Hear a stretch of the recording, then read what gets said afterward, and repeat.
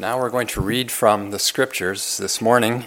We're reading from Ephesians chapter 4, verse 25, through chapter 5, verse 2. Ephesians 4, 25 through 5, verse 2. I'm going to back up just to verse 20 to give a little bit of context. But you have not so learned Christ, if indeed you have heard him and been taught by him, as the truth is in Jesus, that you put off, concerning your former conduct, the old man, which grows corrupt according to the deceitful lusts, and be renewed in the spirit of your mind, and that you put on the new man, which was created according to God, in true righteousness and holiness. Therefore, putting away lying, let each one of you speak truth with his neighbor, for we are members of one another. Be angry and do not sin. Do not let the sun go down on your wrath, nor give place to the devil. Let him who stole steal no longer, but rather let him labor, working with his hands what is good, that he may have something to give him who has need. Let no corrupt word proceed out of your mouth, but what is good for necessary edification, that it may impart grace to the hearers. And do not grieve the Holy Spirit of God, by whom you were sealed for the day of redemption. Let all bitterness, wrath, anger, clamor, and evil speaking be put away from you with all malice. And be kind to one another, tender-hearted, forgiving one another, even as God in Christ forgave you. Therefore, be imitators of God as dear children, and walk in love as Christ also has loved us and given himself for us, an offering and a sacrifice to God for a sweet-smelling aroma. This is the word of the Lord. What is it that marks true Christianity? When true, real Christianity has actually taken root and is starting to grow, what will you see? What does it look like? Will you see some kind of consensus about a body of spiritual teachings? Is that what you see? Like a doctrinal statement that arises? Well, Christianity does hold a distinct core of beliefs, but will you see, maybe this is what you'll see, will you see people who are energized, and they're energized about political analysis, or they're energized about political efforts? Is that what you see when true Christianity has taken root? Or maybe with true Christianity, will you just see a bunch of people who, they've got everything pulled together? Their lives are pulled together. They're financially pulled together. Their family is all pulled together. They're not messy. Their careers are pulled together. They're on the way up. Emotionally, will you just see people who are just pulled together? They just don't have problems. Well, this chapter tells us that true Christianity, it shows itself in the interpersonal relationships in the congregation. True Christianity will produce a community of people who are marked by kindness and by self-sacrifice. True Christianity produces a community of people marked by kindness and by self-sacrifice. Now, sometimes it's true that people who are in the world of Christian practice, Christian teaching, sometimes people in Christianity, they get swept up in the heady aspects of the faith. They start to plumb the depths of the writings and the books and the systematized theology, and their shelves are filled with riches of doctrinal treasures. And that can all be good, but if your marriage, if your home, if your friendships and your place in the congregation, if it doesn't bleed kindness and self-sacrifice when it gets pricked, something's missing. Are you familiar with that type of person? Are you perhaps too familiar with that kind of person? When we last looked at this text, Ephesians 4, Paul, back in verse 22, Paul said, put off your old self. Put on the new self. Put on the new inner person that was created when you first came to know Christ. Put it on. Now, Ephesians is a book full of theology. The theology of Ephesians is true. But has it taken root in you? Has the information taken over more than just your mind, more than just your head? Has it taken over your heart? The theology of Ephesians means nothing without the transformation of Ephesians. And so we see three things in today's text. First of all, we see what to put off. What to put off. Then secondly, we see what to put on. What to put off, what to put on, and then thirdly, how we experience lasting change. Now, let's start with what to put off. Earlier, verse 22, Paul says, put off the old self, put off the old person, and then here in verses 25 all the way through 31, Paul gets very specific about what needs to be eliminated, what to eliminate from your behavior and from your heart. Paul lists six things to put off. But as we go through these six things, I want you to notice that they largely involve our relationships specifically even in the church community. And so that means Christianity, it has something to do with information. It does have something to do with information, and it has everything to do with how you treat people. It means Christianity has something to do with doctrines. It does. But it has everything to do with your relationships. And so the expectation is that you will be in relationships in the community of believers. So what are these things to put off? Well, first of all, verse 25, it says, put off lying. Put off lying. And that's simple to understand, isn't it? Tell the truth. Tell the truth when you speak, when you write. It's a quotation here from the Old Testament, from Zechariah 8:16. The context there in Zechariah is especially when something serious comes up in the community, when something serious enough that maybe there's a judgment from the community that's required. Maybe there's a question about leadership, a question about leadership abuse. Maybe there's a public marriage breakup. Maybe there are disputes between members of the community. There's a promise, there's a trust that's in dispute. What he's saying here is tell the truth about it. Tell the truth when you speak about it. Don't lie. Don't lie about serious matters. Don't lie about lesser matters. Well, why? He says in verse 25, for we are members of one another. For we are members of one another. He's tying this to earlier words back in chapter 4, verses 15 and 16. You'll recall he said that the believing community, church, the believing community, it's the body of Christ. And every person is a different part of that body. So someone's a neck, someone's an ear, someone's a foot, someone's a knee.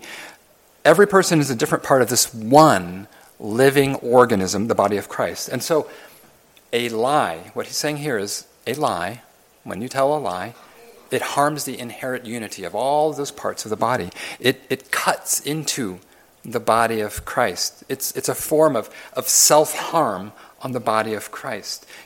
Because you're a part of the body, and when you tell a lie, it hurts the whole. And that means the lie hurts yourself too.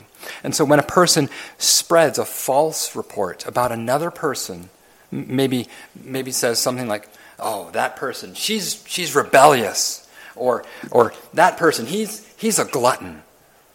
And it's a lie, it's a false report about them.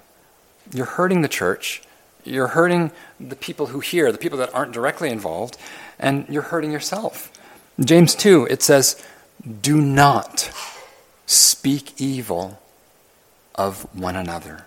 Do not speak evil of each other. And so what we're being challenged with is, how do you describe the other people in your life? How do you describe the other people in your community? How do you describe them? How do you describe the people in your community who frustrate you? And there always will be. If you're starting and if you're entering into any real relationship with the people here, if you're entering into a relationship that has any depth, you are going to have things that frustrate you about other people. How do you describe them? How do you describe people who have flaws and who do have sins, and you see it? How do you describe them to others? So be warned. We're members of one another. When you speak unfavorably of that man, that woman, that child, you're speaking harm to yourself when you lie about them. You speak harm to Christ when you do that, because it's his body. Those people are parts of his body. Now, secondly, verses 26 through 27, it also says to put off anger. Put off anger, he says. Be angry and do not sin. Do not let the sun go down on your wrath, nor give place to the devil. And so the Bible is clear as you read through it. There is righteous anger. For instance, Psalm 4:4, it says, God, who has no sin, God is angry all the day at the wicked. And so the anger of God is righteous. And really, the anger of God, it's one of the great comforts of Christianity. God's anger is actually comforting. Why? Because the world is filled. Your life does encounter evil and injustice. And wicked people, they get away with things. Large scale, there are corrupt leaders who have gotten away with a lot of bad things. A small scale injustice, someone dents your car and they don't acknowledge it, they don't pay for it, you end up having to deal with it. But God is not mocked. What you reap, you will sow. What's done in the secret of darkness will be brought into the light of day. Evil should offend you, and there's something in you that's missing.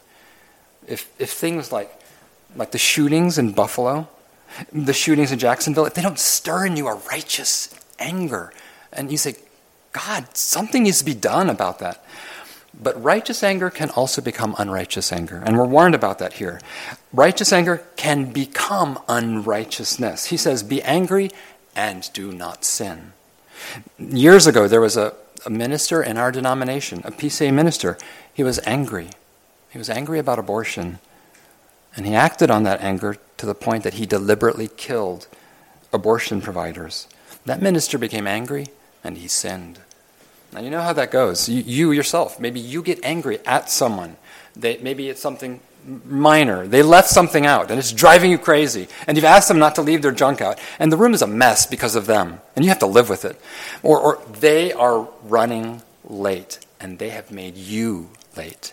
And they know how that's important to you. Or they didn't keep their word to you. And so anger boils up in you. And your expression, your countenance darkens. And maybe you verbally lash out at them. Maybe you lash out with hot anger. You burn them with your words. Or maybe it's not hot anger, it's cold anger. You just clam up. It's cold contempt. You're angry, but you sinned. Now it says, do not let the sun go down on your wrath. That means the energy of your anger, whether it's righteous, whether it's unrighteous, the energy of your anger, it needs to dissipate before the next day. The fire and the fury that's in you, it must die out before tomorrow. And I've known plenty of people, myself included, I've known plenty of people who can keep that anger burning for days, for years. Like 15 years ago, that man, that woman, they called you a name. They shamed you. They spread a story about you. And today, 15 years later, you still nurture that burning anger over their words. It's a very dangerous place to be. Verse 27, it says that nurturing anger, it gives place to the devil. He's saying anger, unlike wine, it doesn't get better as it ages. Aged anger is the devil's door. He's seeking to tear apart congregations. And when you remain angry with someone, you've set off the clock on a bomb that's just ticking and waiting to go off. And so you need to get help. You need to get help. You need to be free of that. Now, I can't tell you how many people do things in their anger, and then they live their lives filled with regret for the damage they did, the damage that they inflicted when they were angry. Filled with regret over how the devil used their anger to poison the well that they have to drink from and that the whole community has to drink from. Now, thirdly, we put off anger. Thirdly, verse 28, put away theft. Put away theft. He says, let him who stole steal no more. Maybe he's talking to these people. Maybe they were people. Maybe you're someone who used to cheat on your taxes. Maybe you used to cheat on the reimbursements that you filed for at work. Or maybe it's this kind of theft. You used to pirate games, movies, music. Or maybe it wasn't goods that you stole. Maybe you stole credit. You stole glory. You grabbed recognition instead of sharing honor with the rest of the people who deserved it. You used to steal, but now you're a Christian. And he says, steal no more. Instead, he says, rather, let him labor, working with his hands what is good, that he may have something to give, instead of grabbing, something to give to him who has need. Two priorities that he sets out there. He sets out diligence, and he sets out care for the poor. Diligence and care for the poor. Diligence, he says, let him labor, working with his hands. He's saying, do honest work. Do even manual labor, sweat work, the kind of work that happens where there's no air conditioning, and it's noble, it's good. Do that. And he's saying, keep at your studies. Whatever you're a student, keep at it. Keep at your job. Colossians 3:23. Whatever you do, work heartily, as for the Lord, and not for men. That's diligence. But then the second priority is the care of the needy. That's also now our priority. We're to be diligent. We're also to have care for the needy. Because once we lived just to accumulate. Our houses were just the warehouses where we put all the stuff that we were buying.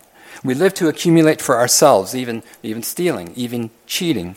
But now he says, work diligently, not for your own enrichment, though, but so that you have something to give him who has need.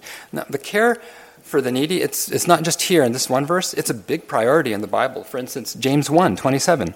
Pure and undefiled religion before God and the Father is this: to visit orphans and widows in their trouble, and to keep oneself unspotted from the world. 1 John 3:17. But whoever has the world's goods and sees his brother in need and shuts up his heart from him, how does the love of God abide in him? Here's a definition of what it means to care for the needy. It means you give your stuff to people who need stuff. You give your stuff to people who need stuff. He's saying here, maybe this could be your mentality. Once I used to take, once I used to steal for my own gain, now I'm willing to work, and I have a heart for people in need. And we have people in need here in the congregation, here in the community. And isn't it a joy when you actually have something that they need, something that can help them? Maybe it's a stroller, maybe it's a ride, maybe it's even a place to stay. And it's a joy and a delight when you can help someone in need with your stuff. Fourthly, we're to put off hurtful words. We put off hurtful words. Verse 29, he says, let no corrupt word proceed out of your mouth. Now, the image here, it's a contrast. It's a food image. It's a contrast between rotting food and wholesome food. Rotting food, like the kind of food you would find maybe on a 90-degree day in the dumpster behind the restaurant. And if you can imagine the smell of the dumpster of a cafeteria on a hot summer day, the smell of the putrefying food in the trash, the maggots, if you ate anything from that dumpster, you would get sick. Some of our words that we say to one another, they're rotten like that. They're harmful like that.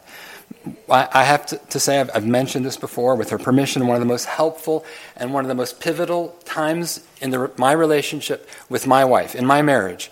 We were maybe 20-some years into our marriage. So you think, okay, 20-some years, you've got basic things figured out, right? One of the most helpful, pivotal times for me was when my wife asked me, why are you so mean to me? My words to her they were dismissive. They were hurtful. And she was right, and I needed to hear that. The words that we speak to each other, they have the ability to make people into masterpieces. The words that we speak to one another have the power to inspire people to become the best versions of themselves. But your words also have the power to deeply wound someone. And some of the things that you've heard, they've stuck with you forever. They've tripped you up. Someone threw shame on your parade, and it's lasted a lifetime for you. Here he says, only speak what is good for building up, for edification.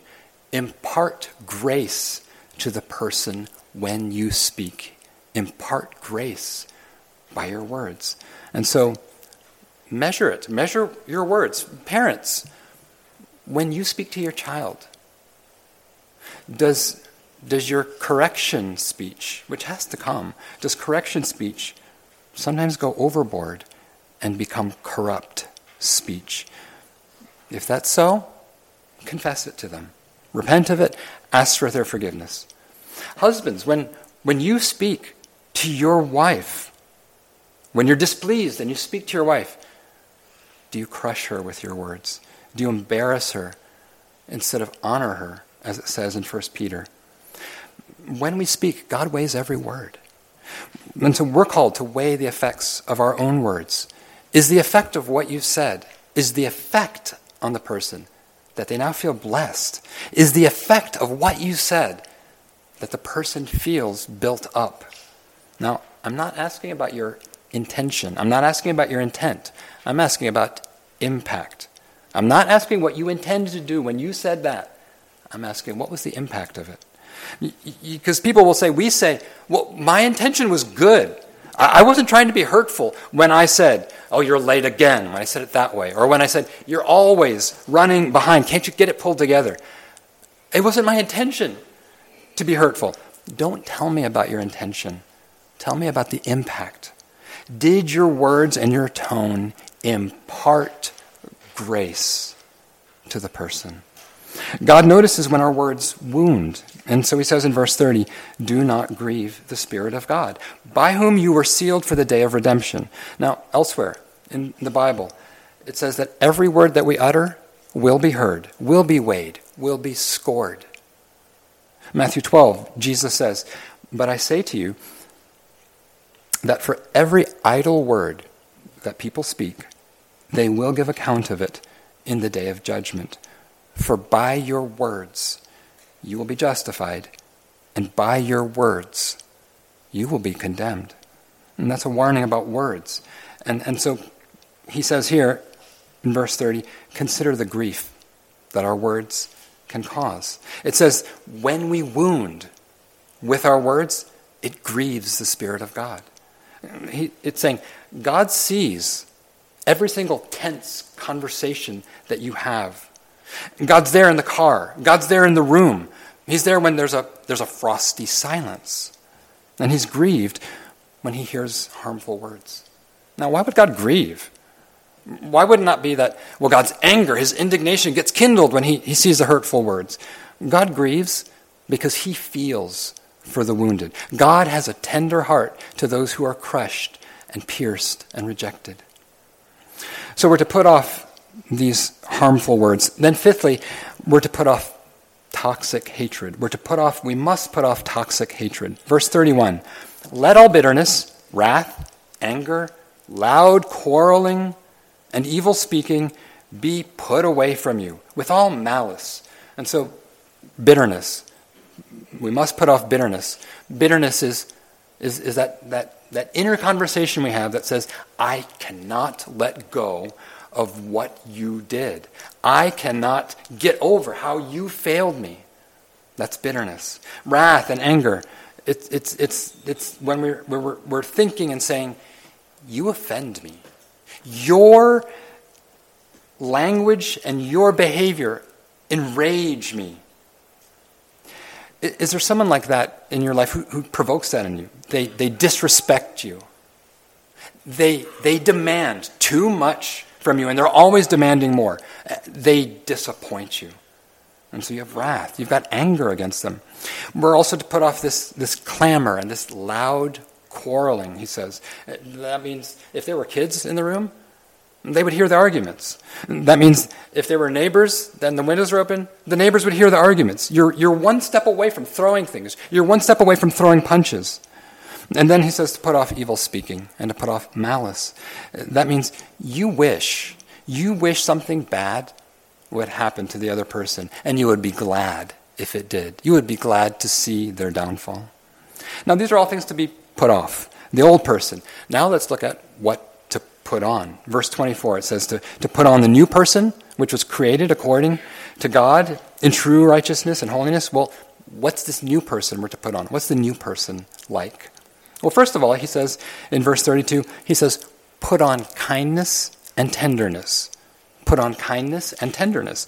Verse 32, be kind to one another, tender-hearted. Now, what's kindness? What is kindness? I almost wonder if kindness is something in this place and time, in the world, in our culture. I almost wonder if kindness is disappearing, and people won't even know how to define it. It almost seems like you never see kindness in public discourse or in online discussions. I mean, think about the prominent people, the people that are always put forward, that are on the screens, whose recordings, whose interviews are out there. Think of the prominent people, and why are they the ones who are raised up? Why are they the ones who get to talk and we have to listen?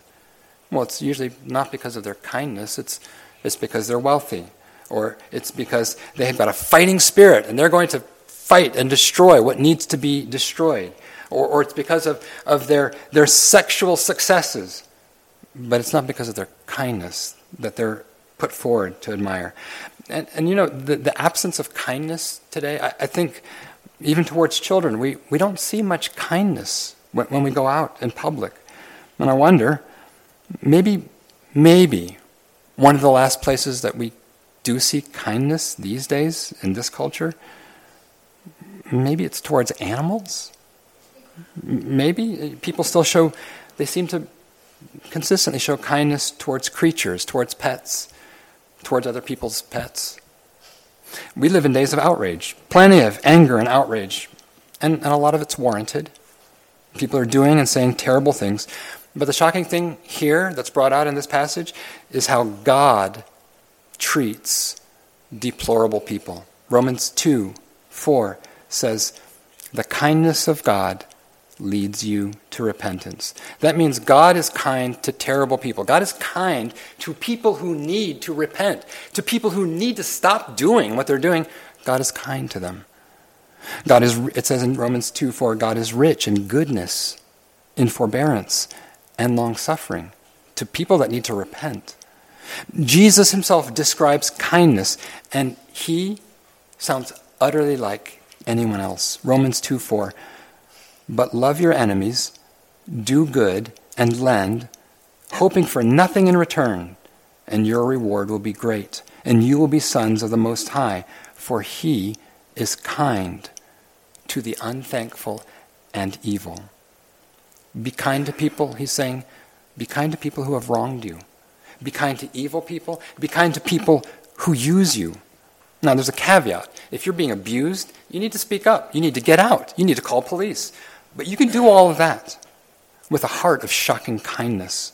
And the context here is church, community life among the people who have the same faith. As you live in church, you will see more and more of the real person, good and ill. And when you see the ill, when you see the warts, the weakness, the ugly, how are you going to respond? How are you going to respond? Will you be kind? Will you be kind to the person who really needs to be in an anger management program? Will you be kind to the person who is so self-centered and they're short-tempered? Will you be kind to them? Verse 32 says also to put on tender-heartedness. Tender-heartedness. That means you hurt when the other person hurts. If they are down, you're down too. If they're anxious, instead of like rebuking them and telling them, you shouldn't worry, it's wrong to be anxious, you almost feel the worry with them as well.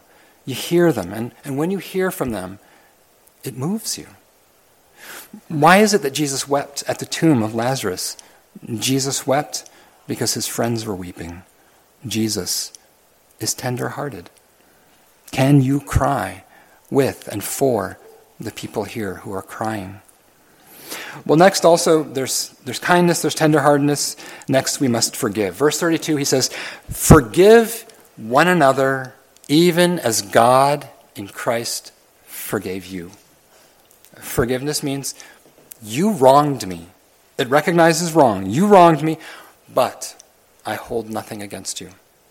You wounded me. It recognizes that the other person did you harm. You wounded me, but I won't wound you in return. Forgiveness means I won't make you pay for it. A number of years ago, one of our presidents, while he was in office, he was caught cheating on his wife. And it was an abuse of power. It was an abuse of the public trust. And it was unfaithful to his wife. And his infidelity, it sparked many conversations across the nation. And the House Majority Leader at the time said that if he had been president and he had acted that way, he wouldn't have had the chance to resign because he would be lying in a pool of his own blood, looking up with his wife standing over him, asking, "How do you reload this thing?" And that's what he said. Here's how God forgave us in Christ. When we depart from him, when we are in sin, when we're unfaithful to him, he always will take us back. When someone sins against you, and they will, when someone sins against you, will you forgive? Will you forgive as God has forgiven you? He forgives all our sins. He does not bring them to his remembrance, it says. Will you forgive everything done against you? Will you actively keep them in the past, not bring them to your remembrance? Now, there's a difference between forgiveness and trust. We need to say this. Sometimes people do evil, and even though we have truly forgiven them, we've fully forgiven them, we still don't trust them, and that's okay. It doesn't mean you haven't forgiven them. It's the difference between forgiveness and trust. It is wise. It is necessary at times. For instance, if someone embezzles from your company, you can forgive them, but you can't trust them yet. You shouldn't trust them yet. It would be years, if ever, before you could put them back into the same position of financial trust and access. But you can forgive. This is the third thing that we put on. There's forgiveness. He also says put on love. Verses 1 and 2, he says, "Be imitators of God as loved children, and walk in love, as Christ also has loved us, and given himself for us, an offering and a sacrifice to God for a sweet-smelling aroma." And so he calls you to love this way, to walk in love, to love your friends, to love your family, and to love your enemy. To love the people who are in this room, who frustrate you, who fly up your nose. And maybe you say, "But I don't like them. But I don't like what they do. I don't like the way that they act. I don't like it when they talk that way. I don't like them. I don't love them." Well, what did the love of Christ look like? Here's one tangible expression of his love. He ate with the people whom he loved. He ate with them. Isn't that how they accused Jesus? He eats with tax collectors and sinners. Whom do you eat with? Whom do you eat with? After the service today, we're gonna eat together. Whom are you going to eat with after today's service? Who's over the course of the week? Who's coming to your house for a cookout? Whom do you invite for coffee or for lunch during the week? Now, if we're honest, when we hear all of this is a really big ask. Because there are some people that we don't forgive. And there are some people, honestly, we don't love them. What they did, it's just too much to be asked to forgive them. The way they act, it is just not possible to love them. How are you going to love someone who lies about you and is continuing to lie about you? How are you going to forgive someone whose anger keeps breaking out on you and they say, oh, will you forgive me again? How can you love someone who steals from you? Someone who's always taking, never giving? How can you forgive someone whose talk is always toxic? How can you stay in relationship with people like that? How can you become kind and forgiving and love people like that?